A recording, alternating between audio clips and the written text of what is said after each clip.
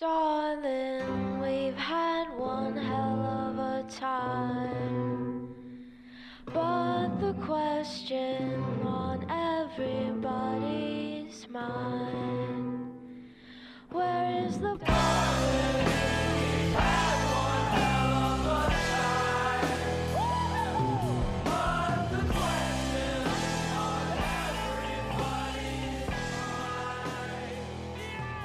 Last time you said that Griffin comes in with no energy and I have too much energy. I'm going to try to walk the line. I'm going to try to be somewhere in the middle. Here we go. Hey, everybody, and welcome to... It's still too much. I don't know. That was good. I liked it. Hey, everybody. Welcome to a brand new episode of Ideas Don't Bleed, a comics podcast presented by Ashcan Press and featuring Matthew... Is there an echo? Do you hear an echo? Griffin knows the script, I guess. Presented I'm just by making Ashcan sure that we're on Press. track, you know. Thank you. It's distracting, but I'm loving it. Featuring Matthew Rosenberg and the Supple Boys, Ethan S. Parker and Griffin Sheridan. Matthew Rosenberg, it's your podcast. How are you feeling about being a podcaster this week? Fine, I guess. I don't like it when we say all our last names. It sounds so professional. We should just be like Matt. Sometimes you say you want to be more professional. And I know. you rail Sometimes against I don't. You know, I'm a pendulum. When this starts to become too professional, it feels gross, and then when it starts to become Too professional, not professional enough, too much energy, too low of energy. I'm a real Goldilocks. Ooh, a Goldilocks of podcasts. Yeah, the Goldilocks of podcasts. I feel good about podcasting. I feel extra good about podcasting because this week we have a very special guest who I'm very excited about. It's Becky Cloonan. Yay! Welcome, Becky. Thank you. I like being a special guest. It's exciting. Yeah. Most of our guests are just guests, but there's a few that are special guests. Yeah. Mm-hmm. And then there's a couple unwanted guests. Unwanted guests. Yeah. Named. Next time, that'll Chip. be me. Just Chip. Yeah. If you find that we're being extra mean, it means that you're an unwanted guest. But you don't have to worry about that because you've already been promoted to special guest, which is such an honor. And you get, at the end of the podcast, you get a gift certificate to Best Buy. I don't know. I'm into it. Yeah, I need a new cable to connect to my printer to my computer. Oh, yeah. I can use that. We'll take care of that. See? We're going to take care of that. Yeah. Podcast will cover that for you. That's a normal podcast expense for us. Well, I think we should just dive in. We don't want to waste Becky's time because Becky is incredibly busy. I am busy. Incredibly busy is what I chose. We're going to talk about it. We're going to talk about that. But before that, we're going to back up to the beginning with our broad open question, which is why comics? Why do you make comics? What is it about comics that you love? Oh my God, it's okay. Well, first, I guess it should be that I've always wanted to make comics. No, I was going to say bad question, Matt. That's a comic. I remember being asked that. I've been asked this question a few times, and it's always one of these I wish I had a better answer for it. Like I should really think of a witty, just a one-liner, like some cheesy pun or something. But I have always wanted to make comics. I think. Well, at first I wanted to be an archaeologist because I thought it would be cool to dig up a skull, But sure, then that is cool. When I was you need to be smart for that and do school, and I don't like school. I was like, I can make comic books. And it was the 90s. So it was a bad time to decide to want to make comic books. Sure. So when I went to school for animation because I was like, man, there's so many animation studios. There's Disney, Fox, Warner Brothers, Nickelodeon's doing crazy stuff, blah, blah, blah. And I so that was great. I was like, I could animate, and then maybe sometimes I'll make a comic when I'm not animating. And then I went to school for animation. And first of all, animation's wicked hard. And then every animation studio closed down. Everything went 3D. And I was like, well, I'm just gonna leave. I'm just gonna go back to plan A, which is the plan was to make comic books. And I feel like once you make a plan like that, you just have to stick to it and be like, I shouldn't have tried anything different. The life of an artist of which collapsing industry will I be the most happy Yeah, which one am I going to go all in on? Like, I mean, all in, you know. But, I like also that all those people who had animation studios also bought all the comic book companies in the interim. Exactly. Well, And everyone's doing like 2D animation again. Like it's cool. It's back. But it's also hard, and it's not. After a couple of years of college, you realize like, oh, it's not for me. Like the only animation I've really done is I did some stuff for the Aquabats Super Show. Oh, cool. And I did the animation in Super Troopers. That little cute. Yeah. Wow. Wait, really? Yeah, I drew Johnny Chimpo. You drew Johnny Chimpo? Yep. Yeah. That is like a now I understand why you're a special guest on the podcast. That is amazing to me. It's like a secret. Do we have to cut that out?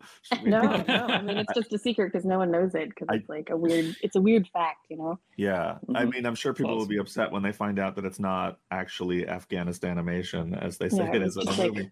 A couple like broke college girls in New York doing like animation. Wow. Yeah, it was fun though. That was cool. I got to storyboard that too. But it's like comics, I think, can lead you down like a couple ways. So there's like, you know, I've did storyboarding work. I've done like, you know, animation work. I think with comics, like illustration stuff, there's like a lot of things you can do. But I think with comics, my favorite thing is being able to tell that like sequential story, which like I don't need like a ton of people. I just need me, which is like my favorite thing. Just like be alone, work alone, not see anyone ever. Perfect. Yeah. Sign me up. Yeah. But I think that's like the beauty. That's why comics is like have this drive to tell a story and to share things. But be able to do that like if you want. I mean, working as a team is great too, you know? Work with your friends. It's fun.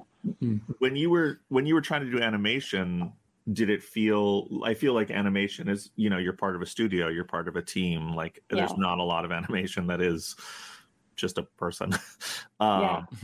Did you immediately miss just doing things yourself completely? I mean, I didn't ever work with huge teams like Super Troopers. I think there was like 4 of us doing it. So it was like not a ton of work. I mean, it was a ton of work, but it didn't take long, and it wasn't like a big team. It was just like me asking some of my friends like, hey, these guys need us to animate something badly, and that's what we do best. So yeah. But like in school, right? Like you must have worked. I don't know how it worked in school. No, it was just like because I only did like 2.5 like years, so it wasn't even like a ton. You know, I had Ralph Bakshi as a teacher, which was probably the best part, and he was the one who was like, you don't need a degree to make comic books. Like if you want to drop out, just drop out. Like you're not gonna lose anything. You know. Did you go to SBA? Yeah. And that was when like, you know, Tomer Hanukkah was there, James Jean was there, Nate Powell was there. Like it was just like a powerhouse people. Usually, like it was so cool to be there at that time because like even if I didn't get a degree, you're part of like everyone you meet was like getting you to raise the bar to be better. So you're surrounded by people that make you want to like, I mean, there's like that friendly competitiveness. Sure. But also like you're just learning so much from the people that you're with, not just the teachers. That was that's kind of cool. Yeah. I know a bunch of people who went to SBA, and they always have that moment where a teacher's like, you don't need to go to school to do this. But everybody sort of is like, but I did learn an incredible amount from amazing people and was like made all these connections for the whole of my career. So it just always makes me laugh that just seems to be a common SBA. Maybe it's a common art school thing that people say you don't actually need to go here, but you don't need it. And anyone who's like worried about, oh, I don't have money to go to art school or whatever, like you don't need it. You could just like make friends with people in art school, and it's the exact same thing.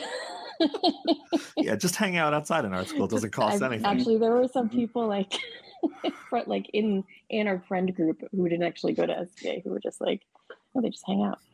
Oh yeah. Yeah, it's like that's the smart way to do it, because then you're not in debt for sure. Half your adult life. For sure. Just glean all the information from exactly from the other people. Smart. It's genius. So you got your start doing like kind of mini comic stuff, which is obviously a great way to make comics, and we're all mini comics fans.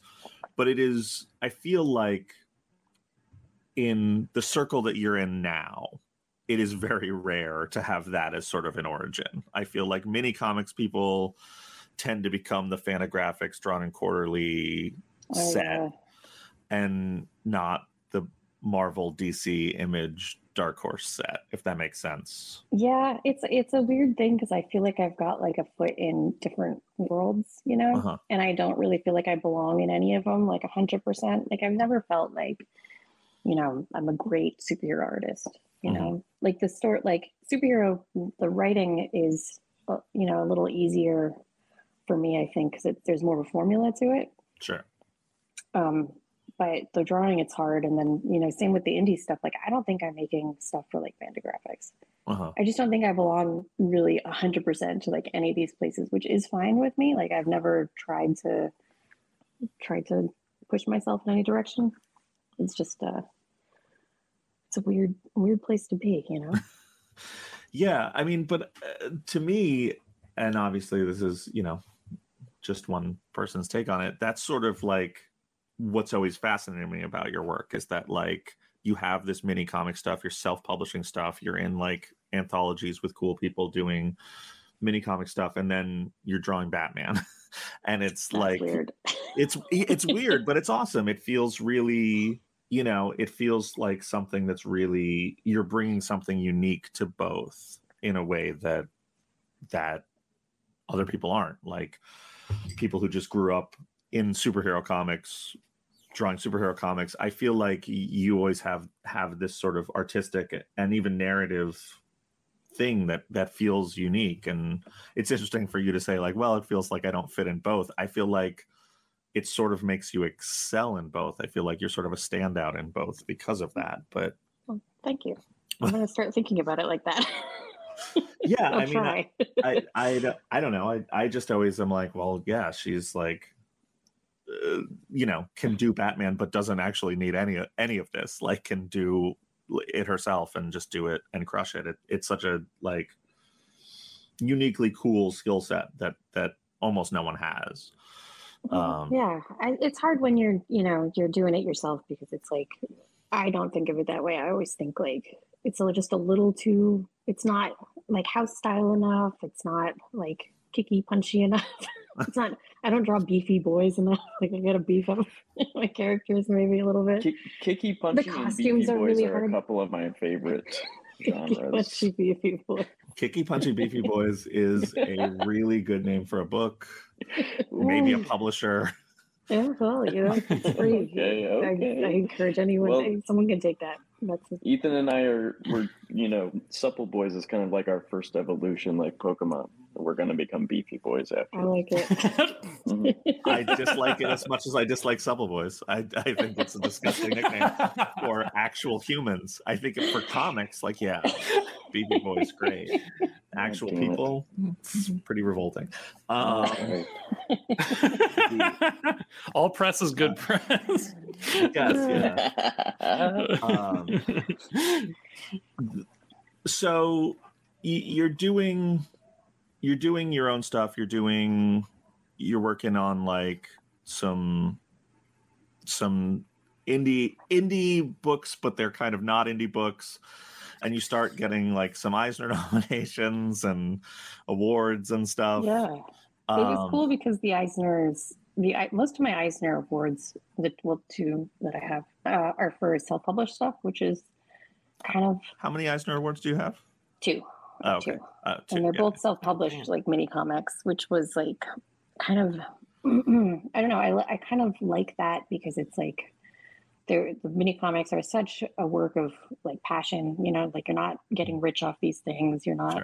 They're like, it's so DIY, you know, there's a lot of like, you know, just working with printers and getting everything kind of sorted out yourself and do all the design work and all the lettering. Like, it's not like there's no one else involved. So that was cool. And you like doing that stuff? Oh yeah. Yeah, definitely. It's like, really scratches that, like, I don't know, control freak itch that you sometimes get. Like, oh, I just want to do everything. There's sometimes when you have to be like, just leave it alone, just let someone else handle it. Like, yeah, people do this better than you. Like, let them them do it. But there's always that part of me that's like, just do it all yourself, you know. When do you do you feel like there's a career moment or a transitional moment for you when you're like now more doing other people's stuff, or like stuff like other drawing stuff other people write rather, or like working at bigger publishers? Like, do you feel like there was a shift in what you wanted to do, or was that always a plan? Or that started out with demo, I think. My first, working with Brian Wood, like way back in the day on demo, and Jenny 1 was the first, like, that was the first time anyone ever like took a chance on me as an artist to be like, hey, I want you to draw this thing. And I was really worried because the only thing I had done before that was like weirdo mini comics that like were barely sequential. They barely made sense. It was like very art school, like experimental.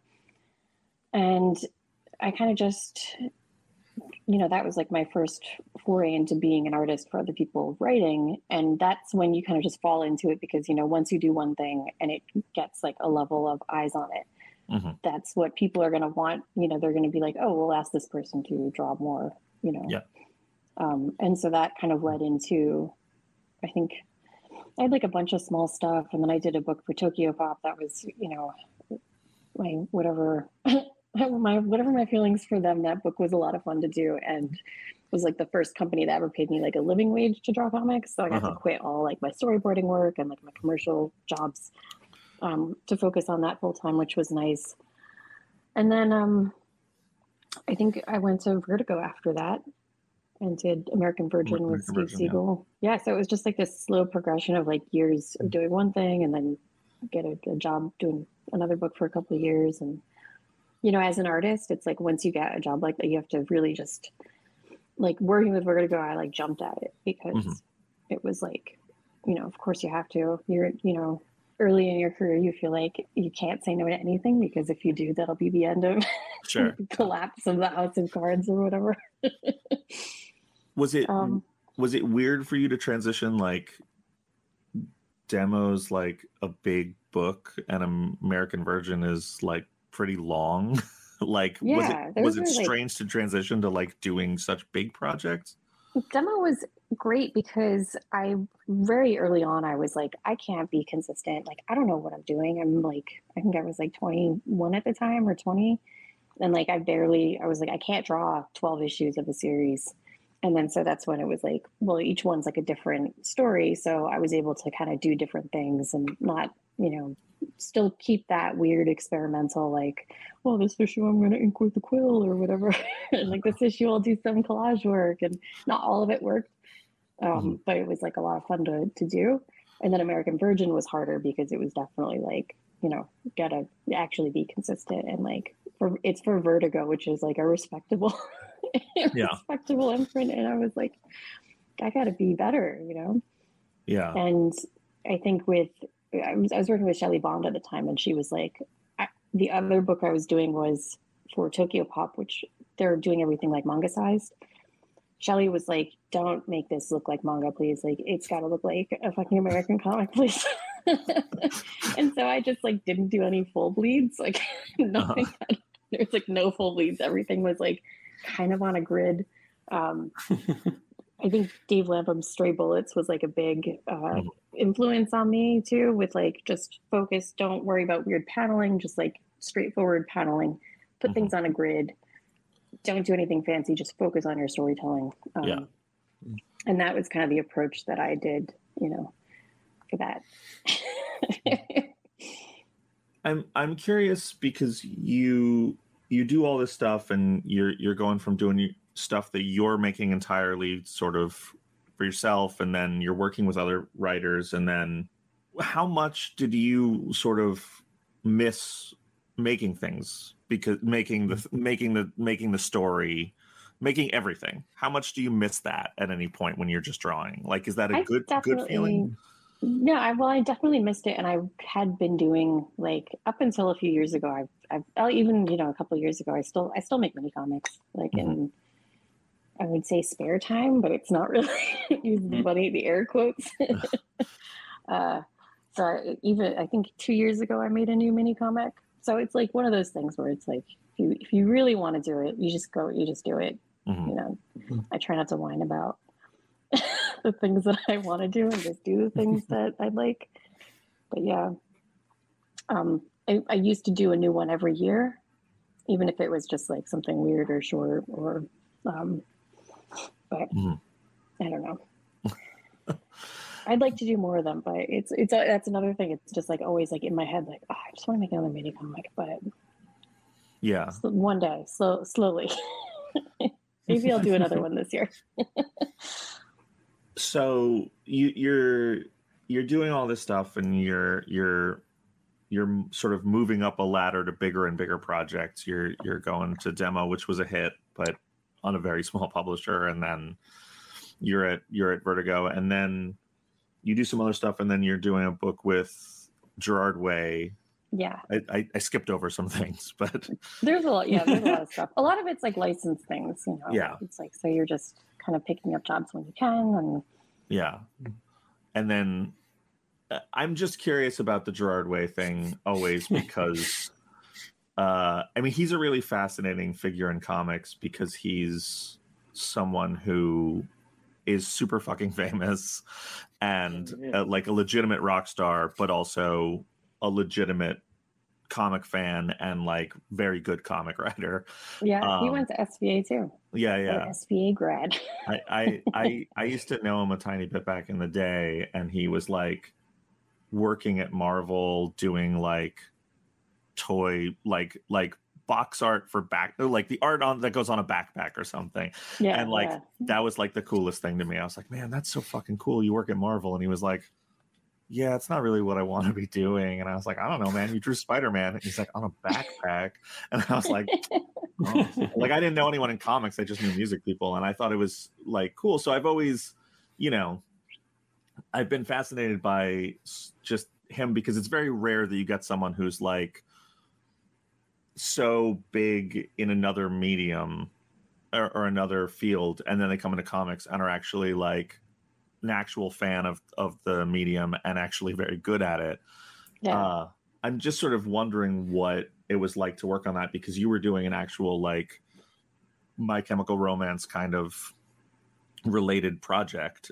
That was wild, because when Gerard first came to me about it, it was him and Sean Simon, who was his friend from like way back. And they used to tour together. On tour, they came up with this cool comic idea, which was Killjoys, like years and years before any of this. And he was like, so we have this idea and we'd love to make it a comic book. This was like right around, I think he was like writing Umbrella Academy when he came to me. This would be like the next thing after Umbrella Academy. And I feel like Umbrella Academy like had just come out or something. Like I don't really remember. Time strange. And so we developed all these characters and like just kind of started getting the story together. And then he was like, they're going to record a new album. And so things kind of just went on hold for a bit. And then he came back and he called me one day and he's like, I think we're going to do the comic as a concept album. Is that okay? And I was like, yeah, totally. Because like, like that's cool. Like it's your idea, man. Like do what you like with it. And of course that became the True Lives of the Fabulous Killjoys album, which was like based on the comic, which was based on this idea. And then they made the music videos and like all this stuff. And then it's like, when it came to like, I think it was like a year or 2 years later when we came back and we're like, okay, let's actually make this comic now for real though. Now there's all this other stuff that's happened, and it became like, let's make a sequel to the concept album and like the videos. So now there's all this stuff like Grant Morrison's in the comic, as like a character, character course. Like so it's become this weird like meta, a thing that became a thing that became another thing that became another thing. And then you have to remember that like there's so many fans of this album who like have put a lot into it, like made up their own characters and like, you know, just expanded on the maps and like the lore, because it's become like this thing. So it's like, you feel like there's a lot of honoring the, you know, the building, the mythology that's, you know, it's become over the last, you know, 4 or 5 years. So it was just wild the way that happened. And then there was recently, I think it was like 2 years ago, they made a new Killjoys comic that was called National Anthem that I did covers for, that it was the original story. So like that was the original story. That was like, it was supposed to be way before the album. So it's just like that comic has such a cool, like organic life, you know? It's nuts. Yeah. Like it was definitely like a cool project to be involved in. Maybe like one of the hardest books to draw, because there were so many characters and there was like different, like the world building was like out of control, and it was like many panels on there was so many panels. There's like, here's a page with like 7 panels, and every panel's got like at least 3 characters in it. I'm like, oh boy. I just like drawing big faces, man. Every time that there was like not a description, I was like, close up, just make it draw big. Big face. Do you feel like at the end of the day, was there a difference between the big spotlight of doing something like Killjoys, where it's like such a huge fan base and audience, and doing something like Batman? Like, could you feel a difference in the projects or the audience, or does that not impact you because you're just drawing it and then you're done? The audience is a little different, I think, because Killjoys is a creator-owned story. Like at the end of the day, it's like our characters and our world. It's like an original thing. And with Batman, there's like a legacy. You know, it's like it's a different mythology where this character has been around for so long, and like you're just dipping in to do like your take on it. Yeah. And people have opinions about it. People are gonna have opinions either way, but it's different than like when you do your own thing. Someone can't come in and be like, you're drawing Grant Morrison wrong on this page. I mean, like, Grant could come in and do that. Yes, Grant could come in and do that. But you know, it's like when it's your own characters, it's a different a different kind of engagement, I think. I guess in my head, I sort of feel like My Chemical Romance fans might be, in my head going into that question, I was like, well, they're probably pretty intense. Then I was like, well, Batman fans are pretty intense. But it's like art. Yeah, it's different. It's like My Chem fans are like, I don't know. I feel like they're all like art people, you know? Yeah.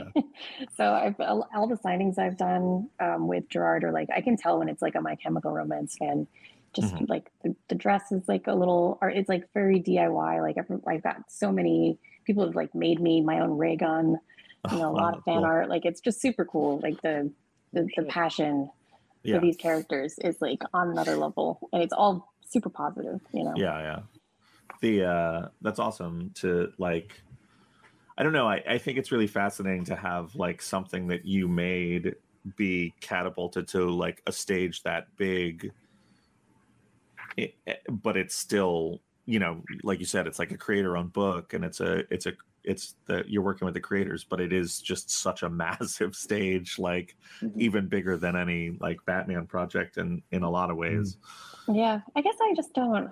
I mean, I never thought it's always just like, I just got to make this comic. Like, it's all, you know, and then kind of afterwards you see like, the book's doing pretty good, and you feel good about that. It's like, the signings with Gerard is when it's like, this is wild, because you know, I'll do signings and like 5 people will show up and I'm like, that was great. Gerard, it's like the line's like wrapped around the block like 5 times.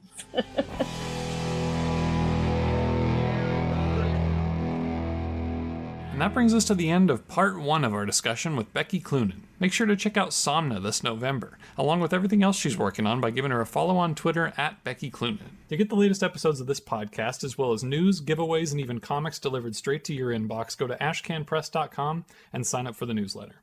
We'll be back next week for part 2 of our discussion, and in the meantime, you can write to us at ideasdon'tbleedpod@gmail.com, or tweet to Matthew Rosenberg at ashcanpress on Twitter, me at Tales to Astonish, or Griffin at Griff Sheridan. We'll include some of your correspondence on the show, and we'd love to hear what you have to say. And big thanks to Summer People for our theme song, Where's the Poison? Thanks so much for listening, and we'll see you next time. Where is the poison?